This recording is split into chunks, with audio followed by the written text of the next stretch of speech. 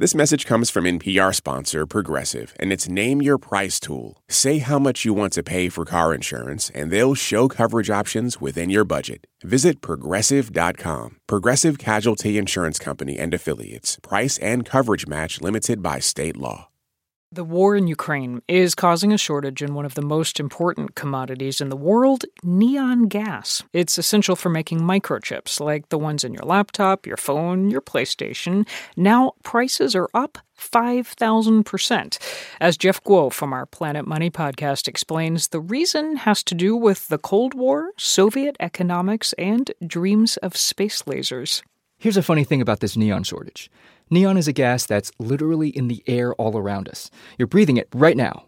So any country in the world could, in theory, produce lots of neon. And yet, for a long time, most of the world's neon has come from just two places, Ukraine and Russia. The story of how that happened starts with the Cold War, with a discovery. It's a miracle called the laser. In the 1960s, scientists started using neon in a powerful new kind of laser. A laser that could cut metals, perform surgeries, and maybe also do scarier things. The laser literally can vaporize any substance on Earth instantaneously. This neon laser technology got the Soviets really excited. They were even dreaming of space lasers. And since their ambitions required a lot of neon, they produced large quantities for their military effort during the Cold War. Dick Betzendahl is an expert on the neon market.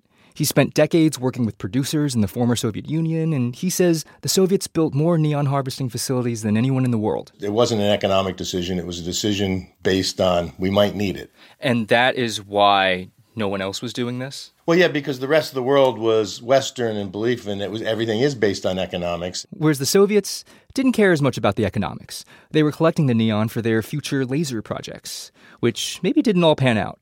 Then the Cold War ended, and all these neon facilities started selling to the rest of the world. So all of a sudden, you had all this product on the market, and that caused a huge dip in pricing right across the board. John Rackay runs the magazine Gas World. It's like the Newsweek of the gas industry. He says at that point, in the 1990s, the world still wasn't sure what to do with all that Soviet neon. There's only so many glowing signs that humanity needs. That's why everybody was happy to sit back and let Russia and Ukraine make all the neon. But there was so much of it, and because there was so much of it coming out of Russia, Ukraine, or the former Soviet Union, the West didn't invest as much in neon production. That was until about 10 years ago. As we were trying to make microchips smaller and smaller, we realized that neon-breathing lasers were perfect for etching these tinier and tinier circuits. That's when demand for neon started going through the roof. The Soviets imagined this future where they needed absurd amounts of neon for their laser space weapon fantasies. But now the world really does need tons of neon. Not for death rays, but for something way more important, to make Nintendos. So places like China have been trying to build their own neon facilities over the last 5 years. But it's not enough. Russia and Ukraine still make about a third of the world's neon. And now with Russia's invasion, much of that is offline, leaving most chip makers hoping for more supply soon. And because it's neon, that supply could come from, well, almost anywhere. Jeff Guo, NPR News.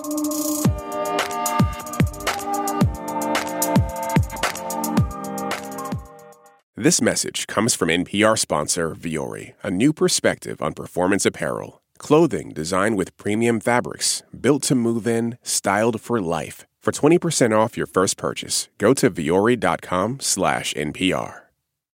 Support for NPR and the following message come from IXL Online. Is your child asking questions on their homework you don't feel equipped to answer? IXL Learning uses advanced algorithms to give the right help to each kid, no matter the age or personality. One subscription gets you everything. One site for all the kids in your home, pre-K to 12th grade. Make an impact on your child's learning. Get IXL now. And NPR listeners can get an exclusive 20% off IXL membership when they sign up today at IXL.com/NPR.